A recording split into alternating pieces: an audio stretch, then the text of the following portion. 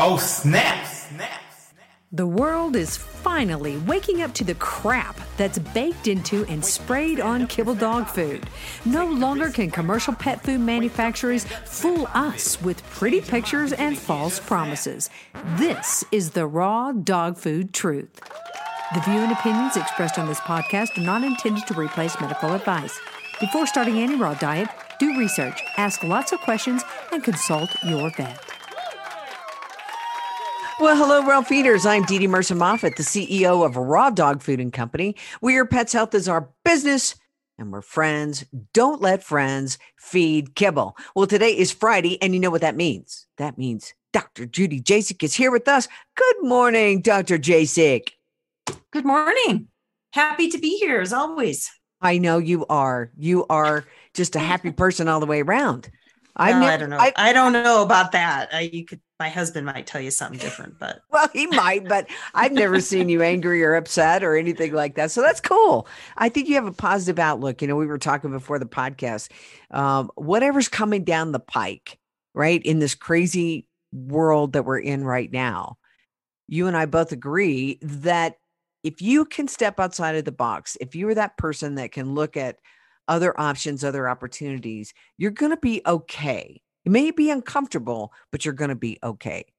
Yeah. And I think you have to keep moving forward. You know, we were chatting about, our businesses a bit. And the most frustrating thing for me is like to kind of be stuck in limbo where you just don't really know what direction to go. There's so much uncertainty in the world. And that can get depressing. Like there's so much uncertainty. And so you do have to be careful. I mean, I think it's definitely a time for wise choices, but it doesn't mean you need to completely sit still either. You can move forward and, like we were talking, I'm looking at a bigger space that we found that we could get a really, really good deal on that, just might work to move our clinic out of the house and maybe even be able to offer more services eventually. But we're careful about how much we are going on the hook for. And we want to make sure that whatever we do, we can afford it if we do get into some hard times and, our income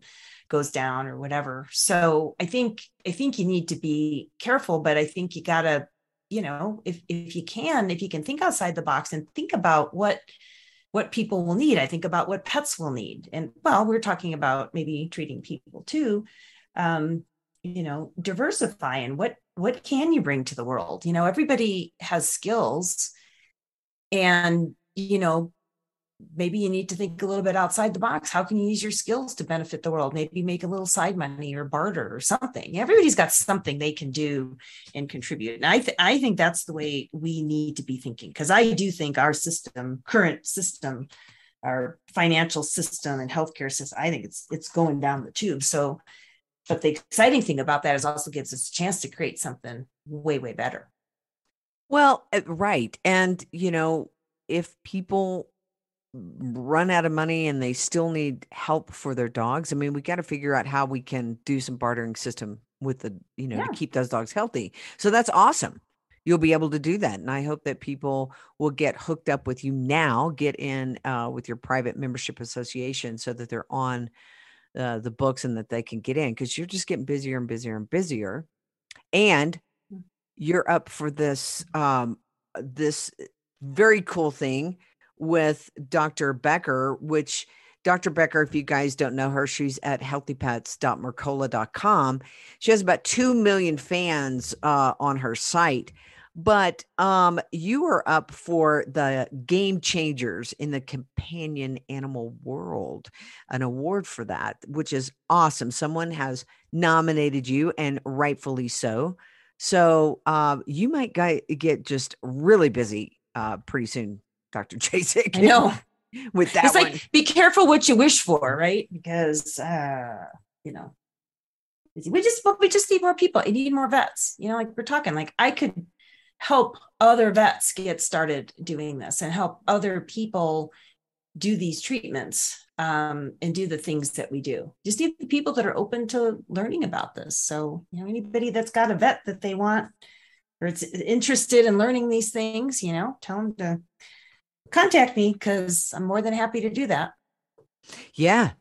I think that we absolutely, with all of the corporatocracy taking over in the veterinary world, we've got to get more vets on board that are willing to step outside of that box so that they can treat the pets and keep them healthy. Now, one of the things that we were talking about is there's this thought or misconception or narrative, maybe all three, that people believe that it is a law that their dogs have to be vaccinated if they're taken into a clinic. However, that clinic is the one who's setting that precedence. Is that correct? There's no real law that says your dog has to have all of their vaccines before they can be treated. There's no such law. And it's not illegal for a veterinarian to treat a dog that's not vaccinated. They're not going to lose their license. That's just, it's all a big lie. We are expected to inform people, even with vaccines like rabies that have laws around them. It's personal choice whether somebody gets a rabies shot for their pet or not. It goes back on the pet parent. If something happens, say the dog got picked up by animal control, they didn't currently have a rabies, they don't go back to the veterinarian that they saw last and say, why didn't you vaccinate this pet? It's on the person. So that has the pet parent, that's who animal control is going to deal with. So, I inform people, I say, if you don't have a current rabies shot, you could run into these scenarios. Health wise, I think dogs are way better off without the vaccines, but I respect people's personal choices. Some people, they want to take their pet on an airplane, they're going to have to get a rabies shot. I don't know any workaround to that, unless you just take the chance that they don't check paperwork, which a lot of times they don't. But do you want to risk being held up at the airport? Most people don't, so they get a rabies shot. So that's their choice. So I give people full informed consent, and I give people all these options. Somebody brings a puppy in, okay, we can do a really reduced vaccine protocol, just do monovalent vaccines, or you can do homeopathic no-soats, which are super safe, or you can opt to do no vaccines, and I mean, it's people's choices. There are absolutely no laws that require a veterinarian to give a pet a vaccine before they treat them. It's absurd. I mean, you even hear that being said, it doesn't even make any sense. There's a lot of things that don't make sense in the world today. Yeah. Absolutely. That's an understatement. Don't make sense. I mean, when you look at what they're trying to do in the meat industry, right? So they're trying to bring these Impossible Burgers in, but these Impossible Burgers are made of GMO soy, which has been shown to cause organ damage in animal studies.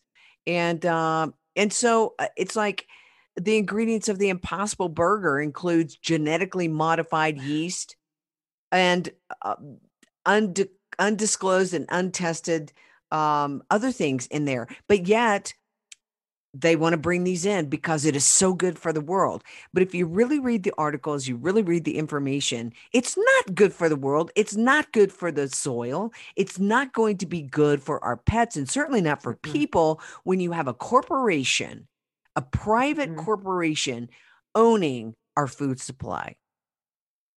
It's not been good in the veterinary world where our independent veterinarians have sold out. Certainly, I understand why, because you guys really just want to treat pets. You don't want to deal with the whole business of the business, right? It's overwhelming. But once that happens, then these, okay, well, we need this many, profits coming out of your place, and it's just not going to be good, guys. Not going to be good. So I think that before you buy into this green deal that they always like to push, we really need to get the facts. But who cares about facts these days, Dr. Jasek? I mean, come on, do we really need facts? Do we? Well, I'll tell you what my thing is who do you believe these days? Because I mean, I think getting the right information is really important, but how do you know what that is? Even, like we listen to a lot of alternative media, But then you hear about some people come out in some of these alternative media channels, and then turns out that they're not really telling, or they're hooked into the other side too, and they might be just pushing out propaganda that the powers that be want us to hear. So you really do have to be just so very careful. Yeah. Yeah. I would agree. I would agree with that. I always say, look at the people that have the most to lose. Right. Right.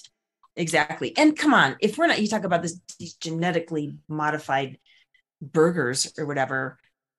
I mean, if you're not eating real food, you are not going to be healthy. I mean, come on. I mean, that's just common sense. I can't believe that people would buy into this, that this is a good thing. And food, it can be raised completely sustainably and humanely and good, good for people, good for the environment. Cows are not causing global warming, no matter what you hear. I mean, that's just a bunch of bunk.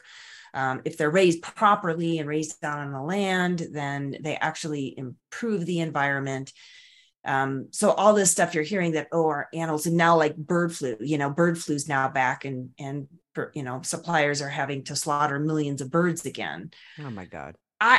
In my opinion, that's just to raise up food prices. I mean, I don't really trust these diseases. I think a lot of them are just made up, personally, because when you look at, they come out with a new thing like, oh, bird flu's coming. Okay, what's in it for them? Well, if they want to sell fake meat, what better way to do it than to wipe out the meat supply? And nobody's going to have a choice. They're going to have to eat the fake meat because there isn't going to be anything else to eat. So, when things start to not make sense, just follow the money. Yeah. I was looking in this article from the Defender about this fake meat, and there was an email sent to Impossible Foods, okay, who are the people who are creating this. And they said, how could the HEME, so I don't know if that's Hemi or Heme, I'm not sure how you spell it, but it's in the Impossible Burger. And they said, how could this, I'm going to say, what do you think it is pronounced, like HEME, Dr. Jasek? I would say heme. Okay, heme. Like hemoglobin, but yes. Okay, so how could the heme in the Impossible Burger be identical to the heme humans have been consuming for hundreds of thousands of years in meat and other foods if you genetically engineer it? And that question has yet to be answered by Impossible Foods. Yeah, it's because it can't. Right? And so it is just, it's very frightening. It's very frightening. But Dr. Jasek, when you scare the public, they will buy things and do things that are not in their best interest for themselves or their pets. We've seen it over and over and over again. Right? Absolutely. I mean, look at the crappy diets. I mean, you want to see the effects of artificial genetically modified foods. Just look at how sick the pets have gotten eating kibble and, these highly processed foods, even the canned foods that aren't much better. A lot of them are just kibble with a bunch of water added to it. They have the same crappy ingredients, but our pets have just gotten sicker and sicker and sicker on this stuff. But it's going to be okay for people to eat this stuff and be healthy? I don't think so.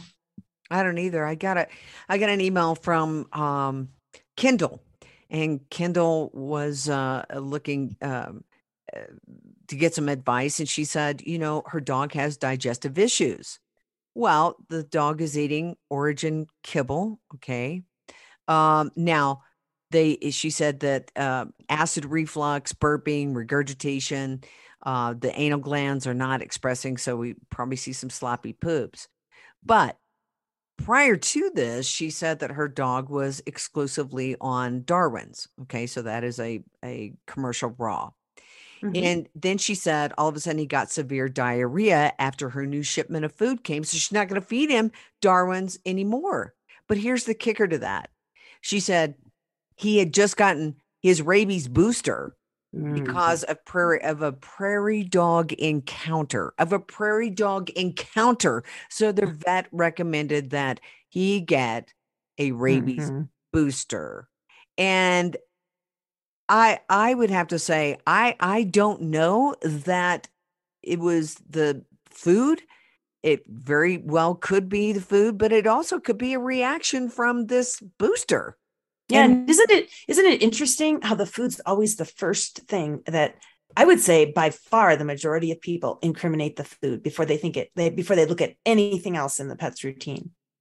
Yeah. And I mean, obviously, I sell something different than Darwin's, but I can't say it was that food that caused that.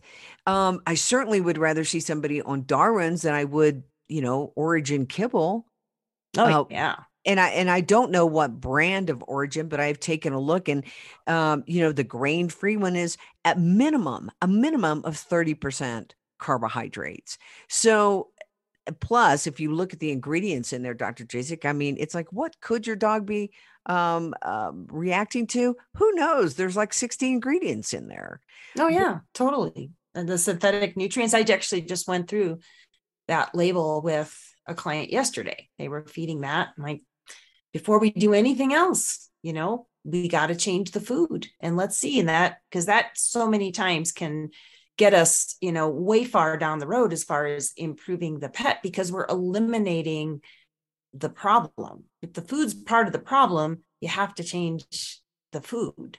But I don't think that, I mean, I've never seen any like solid evidence that raw food across the board causes problems. I definitely see where kibble causes problems, with all the processed carbohydrates and just all the extra ingredients in there. Like you said, there's so many things in there that can be inflaming the body and causing GI inflammation. But, a conventional vet will say, oh, we need to go in for an intestinal biopsy, which is several $1,000s now. And it's just a total waste of money, for the client.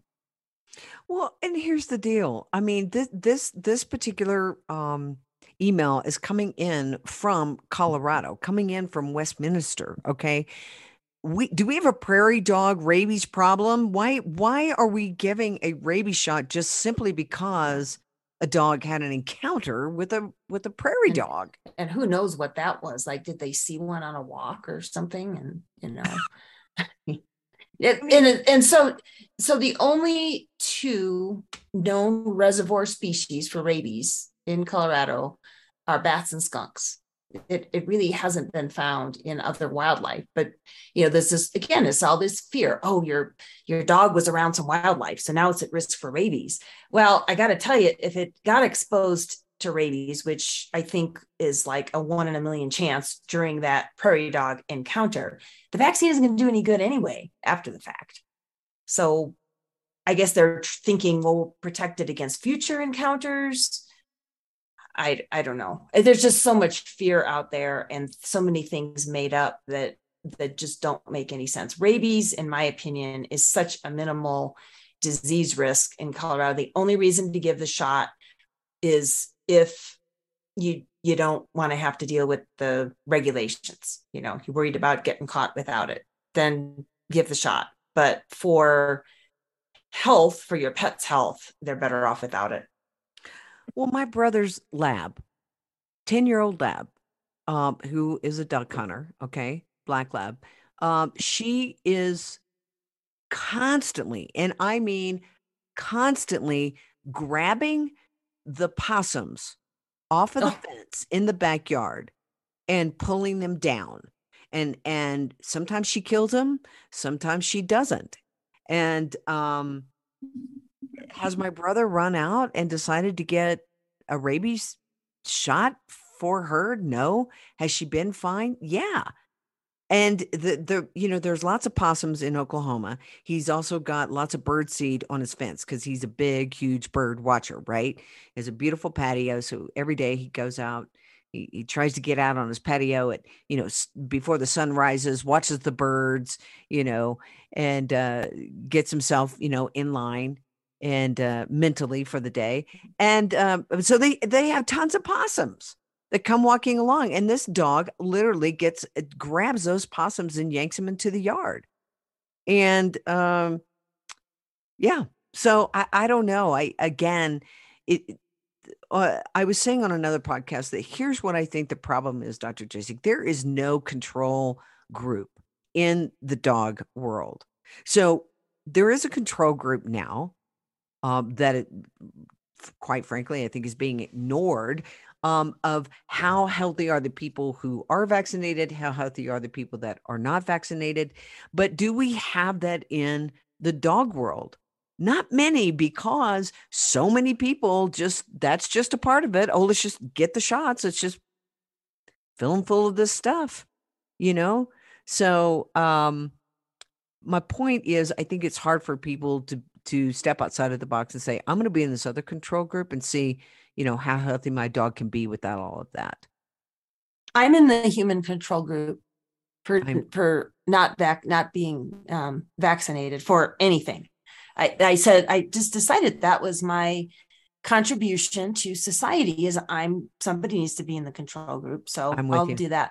I'll do I that. think our whole health team is in that group, and I don't know, is this new flu shot, should they call it Flovid? I think they should call it Flovid. Ugh, I know. Yeah, But I mean, it's just going to make so many people sick. Well, I'll tell you, you talk about a control group. Like nobody is going to pay to do that kind of study, because the studies are done by the companies that make money off of selling vaccines and pharmaceuticals, because studies are expensive. But I can tell you, in my practice, I certainly see that pets that are not over vaccinated eat raw diets. They're so much healthier. And people say that all the time to me, my gosh, my pet just, has never been healthier, and they're doing great, whether it's, for, wellness, the pet doesn't have a chronic health condition, or they do have chronic health conditions, and they just get so much better when we change the routine. And, if your pet has a reaction to a vaccine, for goodness sakes, don't give them another one. Like, don't do that research study on your pet, because the next reaction is going to be worse. I see this sometimes where, we'll have, get really bad itchy skin after a round of vaccines. And then, well, yeah, they did the same thing last year after their vaccinations. Like, well, sounds like there's a pattern here. Maybe we shouldn't do that anymore. right. Don't keep giving them, and just giving, I hear this from conventional vets too. Oh, we'll just give them some Benadryl before and they'll be fine. Don't do that. If something's insulting your pet's body to the point that it's having this severe reaction to it, don't keep giving them. Use your common sense. Don't buy into all this fear. There's just so many stories out there that just simply aren't true. You got that right. You got that right for sure. All right. So I sent you a picture, Dr. Jasek, of a little dog of one of our customers who has a mast cell tumor. Did you get that picture, by the way, on its lip? I just texted it to you earlier when we were talking. Mast cell tumor in between the lip and the nose. Now, they aren't going to do chemo, and you can't cut it out. So the question is, what can we do?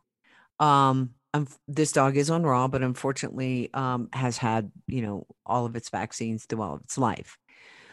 When we're looking at these mast cell tumors like that, would you say this is a good description, that basically it's the body's way of taking all the junk and trying to get it out, and it's coming out through the skin and it's being walled off, those bad cells get walled off, and then the tumors um, well, then they form a tumor, actually. Would you say that's a good description of what these tumors are? I mean, well, I think we don't know exactly what all goes into the body creating tumors, but I think walling off toxins is a very high possibility. I mean, I think there's probably more than one factor. With the body's toxic and it's unhealthy, so been over vaccinated, not getting good nutrition, the body can't process the toxins. So what does it do? Tries to wall them off. I mean, I think that makes sense. I mean, the thing I wouldn't do is poke needles into that thing and get an aspirate, because I have seen these blow up, and in that location right there by the nose, you can't remove those without literally taking half of the dog's nose off. And so you really don't want to do surgery. And if that does blow up and start growing, it could interfere with bleeding or with breathing, could start bleeding and interfere with bleeding and that. But there's also ways to manage it. You see cases like this too, where we improve nutrition, we do herbs, we do things that can actually help shrink these down and make them manageable. And it does look like it's quite uncomfortable or sore. Maybe it's in the way of where this dog eats. So I don't know what the solution would be, because it's a little bitty thing, little bitty dog. You can't predict outcomes, right? So we just have to try. And I try, we try things based on what my experience has shown me that works. This is a tough location. It's a really tough location. If you don't stop that from growing, it is going to interfere with eating and breathing, and they can become a management mess because they start to bleed all over the place. And you have to jump in and try. And I don't give statistics. Conventional vets will always give statistics that aren't very good. Well, your dog probably has 2 to 3 months to live or something. It's always worth giving it a try, but we can't predict outcomes. We go a few months into the treatment program, we'd have a better idea of, what our results could be, just depending on how the tumor is behaving. But you just kind of have to jump in and try and see. And what's different too with a holistic approach, it might take longer, might take a couple months before you see a response. You jump in and do chemo, you might shrink that tumor in a week, but it's going to come back, and it's going to come back with a vengeance. Is there anything topical that you can put on to maybe help pain or help it shrink that you know of? Well, yeah, the ozonated olive oil. So we have olive oil here that is saturated with ozone, and you can buy this online. Anybody can go and just look for ozonated olive oil. There's a couple different companies that sell it.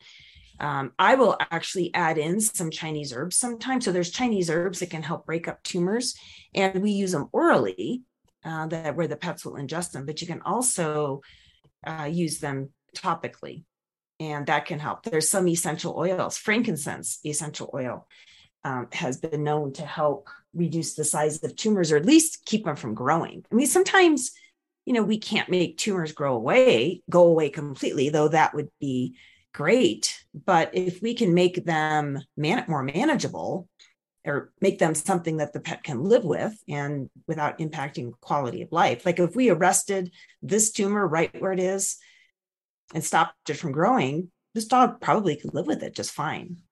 And that to me is way more realistic than saying, well, we got to make this thing go away. And so I think people like the tumor gone, right? Just the tumor gone is a good thing. And I would agree with that. But if you do the knee-jerk reaction and go in for surgery, and you don't get every little cancer cell in that location, you're not going to get good margins. It's almost impossible. And then when they regrow with a vengeance. They just come back so much faster and so much more aggressively. So I think you have to be careful about doing that knee jerk to, well, if we just remove the tumor, then we've removed the cancer. You haven't removed the cancer. The cancer is systemic, and you have to get to the root cause of why did that cancer show up on this dog in the first place? Because if you don't address those things, this thing comes back, you're done. I've seen it so many times. It would just take over that little dog's whole face. I've just seen that. And it's just heartbreaking, because if we can intervene with more holistic measures before doing that knee jerk or going to surgery, I think we stand a pretty good chance of managing things like that. Wow. So if that little dog were in your clinic, would you do ozone somewhere around the face? Could you do under the skin? You can inject the ozone gas right underneath the skin. So yeah, I would definitely do that. And also the systemic, because I think there's always circulating tumor cells in the body. Once you have a tumor, if it's a malignancy, which this one looks pretty angry, so I'd suspect it is a malignancy of some sort. But we, even if we didn't know exactly, we would treat it like that. but we're doing things like ozone, so we're not doing any harm. But I would do like a blood treatment, which is where we draw blood, mix the blood with the ozone, re-inject it into the body. So we're oxygenating the whole body, and we're preventing any circulating tumor cells from taking hold elsewhere in the body. So I would do that. But then, yes, you could absolutely treat it locally too. Good information. Good information. Yeah, don't poke or prod. But I would imagine if a vet, if they, I hope not, but I would think if they've gone into a regular vet, they probably have poked it, don't you think? Do they feel like they need to poke every one of those to get some sort of a biopsy? I mean, it's not good no matter what. Right. But I'll tell you, the way the conventional mindset works is before you can treat anything, you have to name it, because there's protocols. The conventional protocols treat diseases and conditions. They don't treat pets. I look at the whole pet. And so what type of tumor that is, I don't have to have that information in order to treat that pet, because we're going to talk about nutrition, and we're going to talk about minimizing vaccines and other pharmaceuticals. And we're going to talk about how can we best treat what's showing up in front of us. I don't have to name that tumor to do that. But on the conventional side, like if, say they went to an oncologist, well, an oncologist, they have to have a name, and they have to have it staged, and they have to have all this information, because then they plug it into the conventional medicine algorithm, and that tells them what chemotherapy protocol to use. They're not even looking at the individual pet. It's this, okay, this is the name of what's going on. This is the standard of care treatment protocol. They don't even have to use their brains, really. It's all computer. And, we're moving this direction to more automated medicine. You hear about this in people, that you'll just plug into your iPhone, and it'll tell you what's going on and what you need to treat it with, or, there won't even be doctors anymore, which is really sad, because again, you're just treating conditions. You're not looking at the whole pet and treating the whole pet. So conventional medicine, until they name something, they don't have a treatment for it. There's not like a general treatment for lumps. We have to know, is it a mast cell? Oh, okay, it's a mast cell tumor. Well, what stage is it? I mean, like lymphoma anymore. I mean, there's, I don't know how many different, they identify different cell types and different stages and all this stuff. Like, it doesn't really change my treatment protocols, because I'm treating my pet. I'm treating the pet. I'm treating the patient, and I'm looking at what's going on with that pet, and how can I best help that pet. And I talk to the pet parents and what their situation is, and what, what's their lifestyle, and, how many times can they get in for ozone? We have all these discussions, and I help them prioritize and pick a treatment plan that works for their budget and works for them and works for their pet. So we go throughout that, but it's all customized. I don't know. One of the things that's disturbed me in veterinary medicine is just this lack of compassion and lack of empathy. And I think the reason practitioners can do that is because they objectivize. Everything is like I said, it's a name. It's not a person with a pet. It's this diagnosis, and all they're doing is treating diagnoses. They're not treating pets. They're not taking the human into consideration. And I think COVID really augmented that, because people weren't allowed to go in the clinic. So they didn't even have to have a real conversation with the person. They just look at the pet, make their diagnosis. Okay, here's the appropriate treatment for that next, please. And that's the way medicine is practiced. And it's pretty sad. I think it points back to what's being injected into their bodies. So hopefully that will be looked at. And I reached out to Dr. Judy Mikovits. I don't think it'll ever happen that she will come on the podcast. But you know what I wanted to ask her, Dr. Jasek, because she was saying that from 19, and I don't know if it was 83, whenever Reagan signed in the act, they basically gave other pharmaceutical companies all of their immunity, that they have not cleaned up the vaccine since then, right? That all of these different monkey cell lines, bovine cell lines, all of these different animal cell lines are in vaccines. And certainly she was talking about that HIV is in the COVID vax. And so you have to say, do we really want to give dirty vaccines to dogs or cats or horses? Yeah. Right. or, whatever they're giving them out at the zoo. Heck, I don't even know what that is. But it's like, wow, that's very frightening to think that the entire system would be contaminated. And so I wanted to ask her now whether she can actually comment on that, or whether she would actually ever be able to come on, my podcast. She's super busy. But yeah, that's what I heard her saying. It was like, oh my gosh. But Yeah. think about it. If you had no liability, no liability, let's say it was in the pet food side, no liability, and pets could die, and people could bring lawsuits against you, and you had no liability. Wouldn't people just do whatever the heck they wanted to do? I mean, Yeah. Well, absolutely. I mean, and you hear, I hear these things on the human side, like when they talk about, upcoming COVID boosters, where they'll say, well, we pretty much made these the same way as we made the other ones, so we don't have to test them. We're not gonna, or they tested them on like 8 mice or something like that. No testing.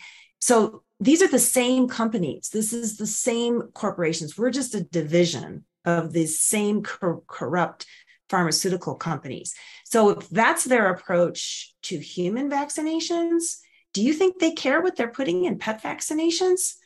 Of course they don't. Of course they don't. And they make, they make a ton of money treating all these side effects and all of these vaccine reactions. I've heard, in people with get myocarditis as a consequence of the COVID shot, especially young people. Well, they gave that vaccine away, but how much money do they make treating that, young person's heart for the rest of their life? Might need a heart transplant. I mean, that sounds evil and cynical, but that's how bad it is out there. And do you think they are doing research on these pet vaccines? No, they're not. And all as veterinarians that are pushing these vaccines, they're just being fed propaganda from the pharmaceutical companies. There's no independent research. Those vets probably aren't even reading the package inserts. I would challenge anybody to ask their vet if they've read the package insert on the vaccine that they want to give their pet, and are they aware of side effects? That's what informed consent is, and that's what people should be given, so that they are fully informed and they can make a decision. Because I can't tell you how many times I've heard that. People come in like, if I'd only known, I wouldn't have given my pet that shot. I thought this was the best thing. I was told that this is how I keep my pet healthy, is giving these shots. And now they're sick. And they were not informed of the pros and cons or the risks. And another thing, it's written in the practice code for veterinarians in Colorado, and I can't speak to other states, it is actually written in there that we are supposed to be giving informed consent to our clients before we do procedures. And I would venture to say it's hardly ever done. Right. It takes too much time. Mm-hmm. Time is money, and shots are money. But it would be interesting if I sent out a little survey that said the last time you were in with your, vet, and they gave a shot, or they gave prescriptions, or they did they do any type of pros versus cons, or had you look at the what is actually in that shot? And they would say no, because the majority of the time when people are coming to you and Neely and myself and everybody about things that are going on, and we've asked the question about the vaccines. Do you know if you got a 3-way, 4-way, 6-way, 7-way, 9-way? Yeah. No idea. No, I don't have a clue. So that would tell me that there was no informed consent about that. And because I think the people who listen to this podcast would definitely want that. They just haven't known to ask, because they didn't think they had to ask, because they thought it was all safe. Right. Or they'll say, well, my dog needs a parvo shot. They'll say dog needs a parvo shot. There's very, very few veterinarians that give like just parvo. I mean, I'm one of them because I do monovalent vaccines that just have one component because I think they're safer if we are going to give a conventional vaccine. But vets will say it's a parvo shot. And because I've asked the same question, well, was it a big combination shot? Were there other things in it? And people don't know. They just told me it's the parvo shot. I can guarantee you probably 99% of the time that was parvo, distemper, parainfluenza, possibly lepto, possibly coronavirus. Yeah, there's been a coronavirus vaccine for dogs for a very, very long time, just a mild intestinal virus. It'll have all these components in, and then maybe they gave a rabies shot along with that, and maybe a bordetella. So yeah, your pet could walk out of there with 7, 8, 9 different vaccine components. It's no surprise to me that these pets react and get sick after that. Well, one of the things that Dr. Mikovits said was she said, look, there's dog cell lines in these vaccines, and dogs have had coronavirus forever. Yeah, right. So she's like, why are you putting that in your body? You wouldn't do that if you understood. And here's the problem with the human vax is that if you were to have asked, what's in this? How could you even know? Because nobody knew. The FDA wanted to keep all that private, or the CDC, or all of those guys for 70 something years. Now, does that raise a red flag in anybody's mind that says, sure as heck should. Right? So if I said to a customer, if they came to me and they said, what's in this blend? I said, I can't tell you that for 76 years. Right. They'd never buy it from you. Or just say, oh, you don't need to know that. It's perfectly safe. What do you need to know what's in it for? Right? That's what they're expecting us to do with the vaccines and a lot of pharmaceuticals. Just take it on blind faith. People would never do that for raw food, but you'll inject something into the body. At least when the dog eats something, if it is bad for them, they can puke it back up. They can't get rid of these vaccines. It just perpetuates ongoing chronic inflammatory disease. I would go so far as to say is if you are being sold anything based on fear, like you're doing something because you're afraid of not doing it, you better ask some questions and get another opinion. Don't do it, because there's so much propaganda out there and so much selling done just based on fear. Why? Because it works. When you get afraid and you want to protect your pet, you do anything for your pet, right?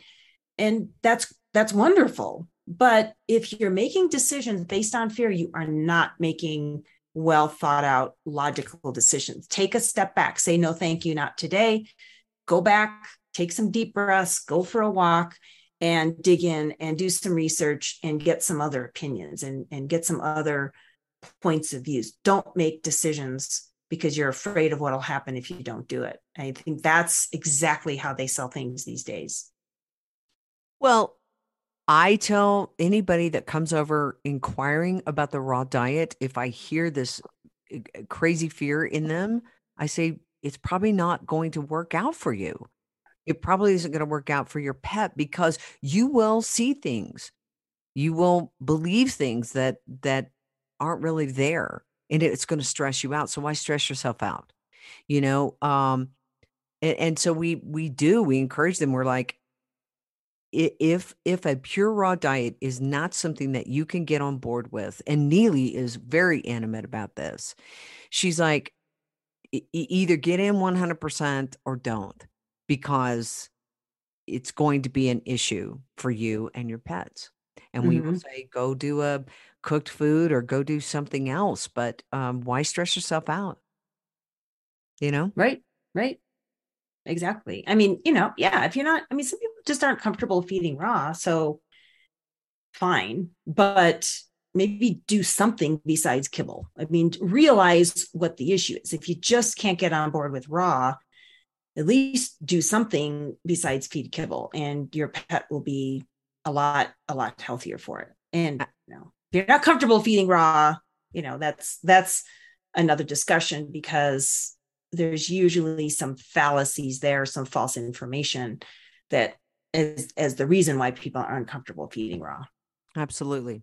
Hey, before I let you go, I promised someone that I would ask you this question and I forgot, so it's Mhm. coming in late. What Okay. is your take on ovarian sparing spay?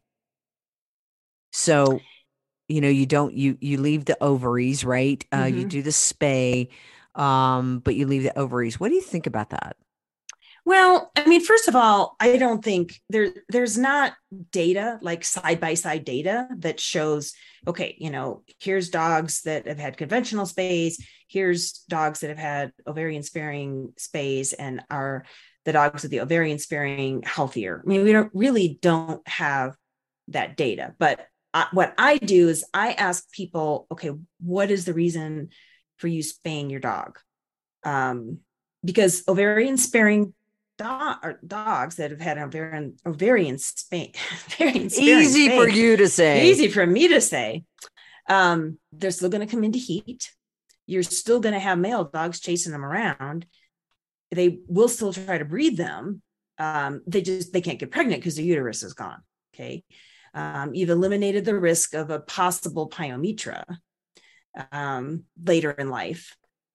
But a lot of people want their dogs spayed because they don't want to deal with the whole heat cycle and all these other things. A lot of people don't realize that leaving those hormones in, they're going to it's going to be just like having an intact female, except if they do actually get bred, they can't get pregnant. So I ask people, is that your goal? Because if you're want to do ovarian sparing because we're leaving more hormones in, which I agree could be beneficial because we're leaving the body in its more natural state. But a lot of people don't realize the dog's still going to come into heat. There's still all these other things to deal with. My personal opinion is, if you're going to do that, why not just leave them intact? Because you pretty much have the same stuff to deal with. True, the risk of getting an infection in the uterus, a pyometra at some point, is gone because there is no uterus there to get infected. But I also think if we keep our pets healthy, good diet, all the things we talk about, the uterus is a natural part of the anatomy. We should be able to keep the reproductive system healthy. There's always going to be risks of something go on with your pet. They're going to get sick or injured. There's stuff that can happen. We can't prevent everything. But I personally, like, if it was me, I always think about, okay, if I had a dog, I had a, female dog, 1.5 years, 2 years old, trying to make this decision. Do I want to get her spayed or not? And I'd be thinking through that. My school of thought is, if I'm going to do ovarian sparing, I would probably just leave her intact. If you just don't want to deal with the heat cycles and just for management. And the other thing is, like, if you need to board your dog and your dog comes into heat before you're ready to go on vacation, a lot of kennels won't take them. And I've known people that had to change their plans. That isn't going to change with the ovarian sparing. So you have to think through, what are your objectives? My feeling is, if you're going to do that, leave them intact, or just and wait till they're older. I mean, the absolute most crucial thing is, don't spay and neuter too young. Wait until they're over a year. Possible. I know a lot of rescues do it when they're really young and you get them already spayed or neutered. But if you're making the decision, at least wait till they're older. And then, if you just want to know 100% your dog can't get pregnant and you're okay with the rest of that, then maybe that is the good choice. For me personally, I would probably just leave her intact. So when you say she's going to go into a heat cycle, even if you've left the ovaries, is she going to bleed? They can have some discharge. It's usually not as strong. And again, I don't have a lot of data, but I do have a few clients that have had this done. And they tell me that the heats don't appear like quite as strong. They don't maybe bleed quite as much, but they still, they still swell. Vulvas still swells. They still go through, if they had any behavioral changes when they come into heat, they still go through all that. It's pretty much a heat cycle, because the ovaries, I mean, some hormones do come out of the uterus, but most of the cycle is driven by the ovaries, and that's still there. So it'll shift the heat cycle a little bit, but you're still going to have pretty much a typical heat cycle. So when I was talking with this customer, really the issue for them is this. The two biggest issues are they don't want to deal with the blood anymore with having the dog wear panties, but they would like for them to be as healthy as possible. So those are the two criteria that they want. Yeah, well, again, there's no guarantee she's not going to bleed. I mean, there's, if any of the, discharge is coming from the uterus, obviously that's gone. So there may not be quite as much, but they can still, bleed from the vaginal wall. So there'd be no guarantee that would completely go away. Why did that come about? This ovarian sparing surgery?